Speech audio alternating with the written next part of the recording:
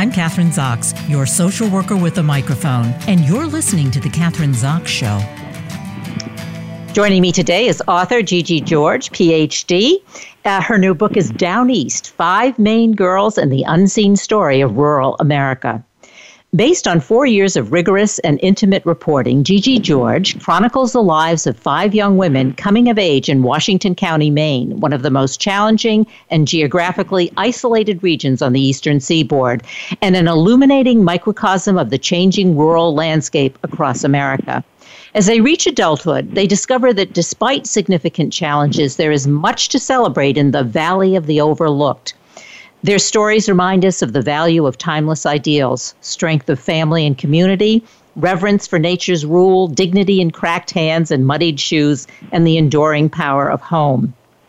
A former White House special assistant to the president and communications director for the New York City Department of Education, Gigi Georges has taught political science at Boston College and served as program director for the Harvard Kennedy School's Innovation Strategies Initiative. Welcome to the show, Gigi. Great to have you on. Thank you so much, Kathryn. It's great to be here. Well, first of all, it's a great book. And I have to say, I guess the book didn't come out till yesterday. I didn't have a copy of the book, so I downloaded it. And I've read half the book. And I was like, should I stay up all night reading it? Because it is a page turner. As I said before the show, coming from Maine, it was just, you don't have to come from rural America to appreciate the book, but wow, you really sort of hit the nose on the head with with these 5 young women and the community and all of those kinds of things. But anyway, so the book, what did I say at the beginning? It took you 2 years to write the book, or? It actually was all in a 5-year experience, about a year ahead of the time I spent on the ground doing research and really digging in to understand the region, and then 4 years chronicling the lives of these 5 young women. I have to say, though, Kathryn, before we get into it, that it's a joy to speak to anyone about Downeast, but it is a particular joy to speak to a Mainer. So I'm really thrilled to be on your show and to be talking to a woman who has experienced life as a young woman growing up in Maine. Absolutely. And, I learned this from your book, but I don't know why. And probably shouldn't say this. I should be embarrassed to say it. But Downeast is really up east. It's really North Country. It's Washington, Washington County. But I always thought Downeast was like Portland. We called ourselves Downeasters, and the Downeast was Portland, Maine, and south. So, yeah, go ahead. Yeah, it's interesting because it's funny because you talk to Mainers, and there is a variety of characterizations of what the borders of Downeast are. So you're not wrong. But the Downeast Washington County region is absolutely, which I write about in this book and where these girls grew up, is absolutely at the heart of Downeast. But I think it's a pretty broad range that it covers. And what made you decide to write about, coming from Maine, Washington State, Aroostook County? That was another one. I always thought that was the poorest county. But I guess what intrigued you about it? I mean, you said, I think you come from Brooklyn and then married someone who had an association with Maine. So that's how you got there. And now you live in New Hampshire, right? Right, exactly. Yeah. So you're right, Kathryn. I was, I'm a city kid. I grew up in Brooklyn. I was part of a very large, boisterous Greek immigrant family, and I essentially spent all my time in urban places. I worked on urban policy issues, but about 15 years ago, my husband Jeff and I made the decision to move to northern New England. And as you said, Jeff had spent quite a bit of time in Maine and fell in love with it, as so many people do. And we started to raise our daughter, who's now 9, in a more rural place. And that was when I got this idea of writing something about the lives of people, and particularly young women growing up in rural Washington County. I had looked around a little bit, and what I saw and what I was observing and what I saw even in my own, growing up, bringing up our own daughter, was that dominant narrative about rural America that there's been so much conversation about, right, in recent years especially, was missing something. That it was downbeat. It was about hopelessness. It was about despair. And that, yes, there are, as you know, there are real challenges in counties like Washington County, Anne Aroostook County, and others. There was also something else going on. And I wanted to explore that. I wanted to dig deeper.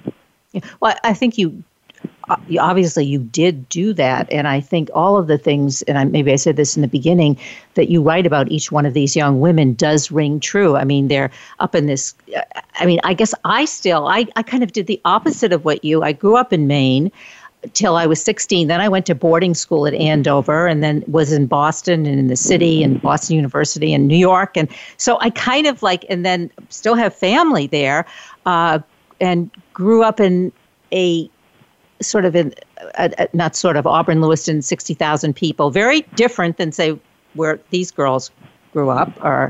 And so I think you write about in the book any kind of opportunities they had in high school. If they had statewide championships, it was always, it would be Lewiston and Auburn or Deering, Portland or Bangor they were competing against. And so they never quite could get on top of things.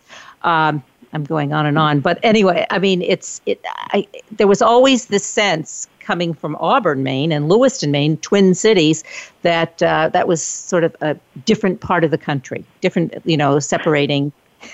And so I think this book, really important. Yeah, and I think, go ahead. No, and I think that's right. I think you hit on a couple of things there. One is these towns, right? The towns where these girls grew up, 900 and 1,000 people in them, right? Very small towns, very geographically isolated. And I think a part of Maine, as you say, and a part of the country that a lot of people, I think, don't have a real sense of or even know exists, right? And we think of rural America, we don't always think of the story of northern Maine, and we don't always delve into that. And I felt it was an important story to tell, not just because of the geography of it, but because in all of the discussions that we are now having about rural places, and there are a lot, the voice of contemporary young women is largely silent. And I was just so struck by that, and struck by the notion that we need to hear these voices. These are important voices. And as I spent time with these girls, I realized even more than I had understood how important and crucial these voices are in terms of the future of small towns in America. So, let's talk about each one of these 5 young women, because there are obviously things that connect them and bind them together, but then there's also there are differences, unique differences within each one of their families. So, let's start with Willow. Yes, Willow is this incredibly resilient young woman. She has had a very difficult childhood. She comes from a family where the father is hooked on opioids, and he is really struggling with it, and there's physical abuse in the family as well. And she, by the time she's 8 years old, she's moved 7 times. She shuttles between grandmothers, grandparents. At one point, her paternal grandmother ends up going to prison for embezzling money from the town. It is a really, really tough situation. And Willow, though, is not a victim. She recognizes that what she's been through has been just really tough, but she is determined to push through, and she finds in her community, in friendships, and indeed in a friendship with one of the other young women in the book, Vivian, she finds the support, and she also finds it in her art teacher and a few of the other teachers and coaches in the school who really help her see her way through. And I won't give away sort of how it unfolds because she has some twists and turns through the book in terms of her relationships and how she works through her plans for her future life. But she just epitomizes that strength. And that I saw so much in each of the girls down east and in the broader community. Yeah. So she's the one who she isn't and doesn't allow herself to be a victim of her circumstances. And I think another thing, one of the people do think of Maine as, it's beautiful and bucolic, and you mentioned Arcadia National Park, and it is, but at the same time, the opioid addiction runs rampant, and sexual abuse, all kinds of abuse, right? Mental and physical abuse, and that's all part of the picture as well. And I think in describing what Willow had to contend with, or does contend with, is a good example. Anyway, okay, it is. Yeah, Vivian, that's. Yes, Vivian, who's Willow's best friend, right? Uh-huh. She comes from an established family in Downeast, Washington County, in that circle of towns.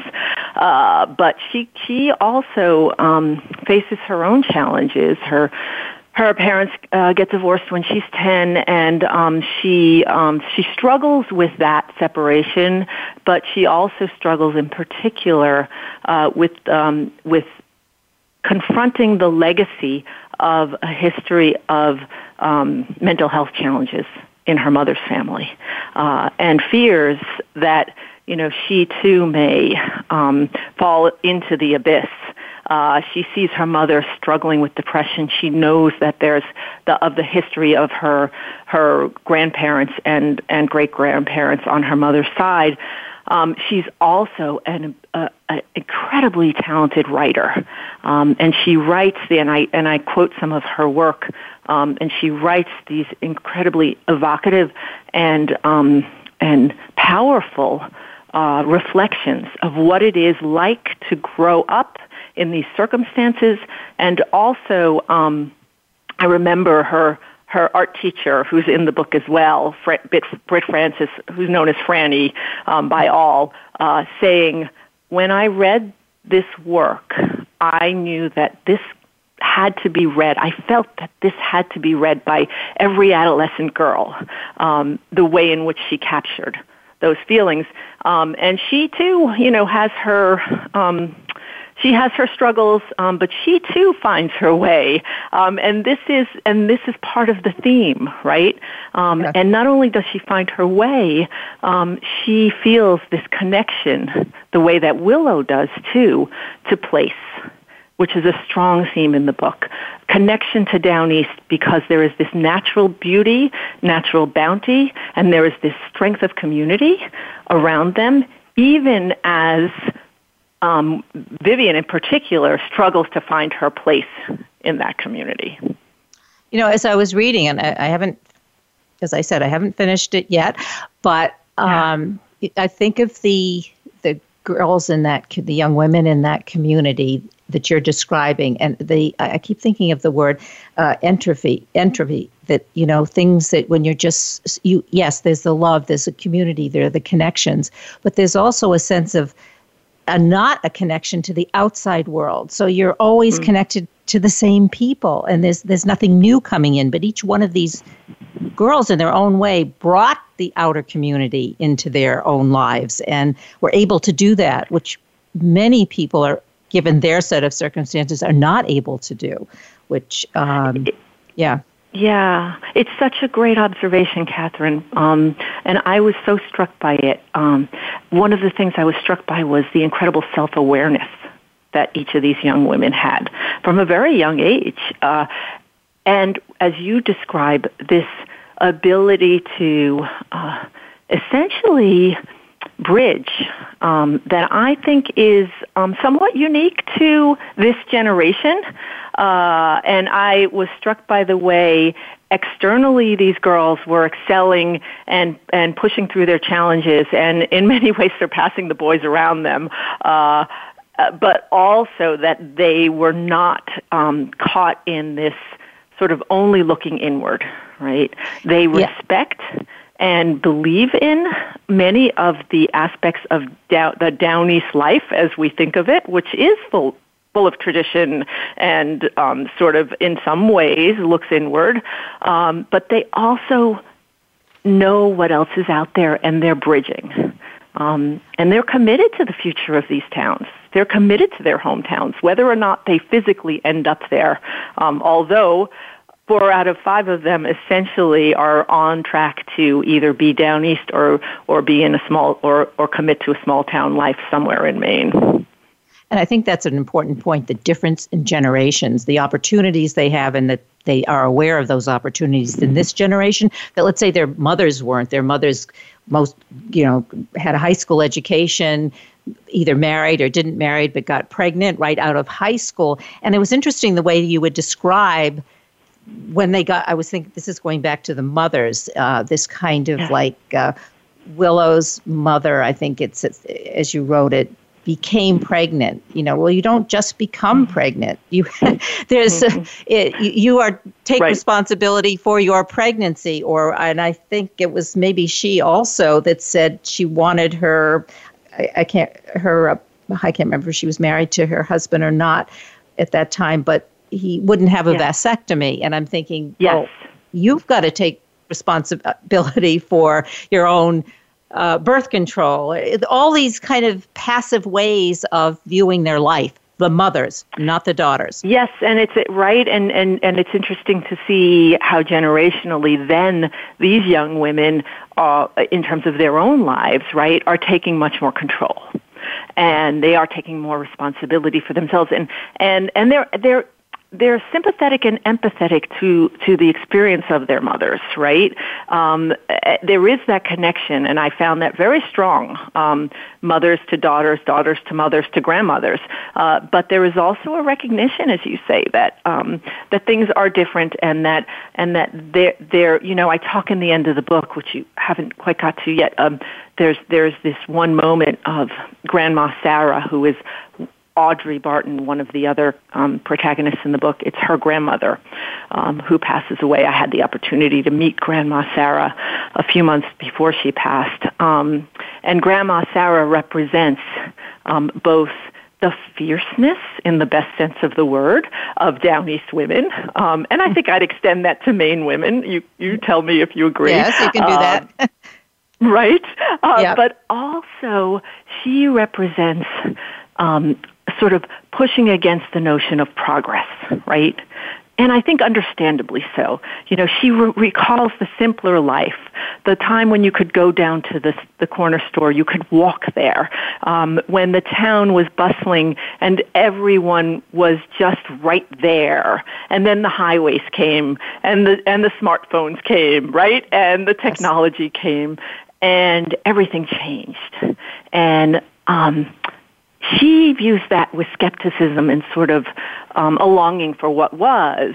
Audrey sees it and respects her grandmother's sensibilities, but she sees the change as something to hold on to push forward with, and to ensure that, right, her little slice of Maine continues to thrive, because it is thriving in many ways despite so many challenges.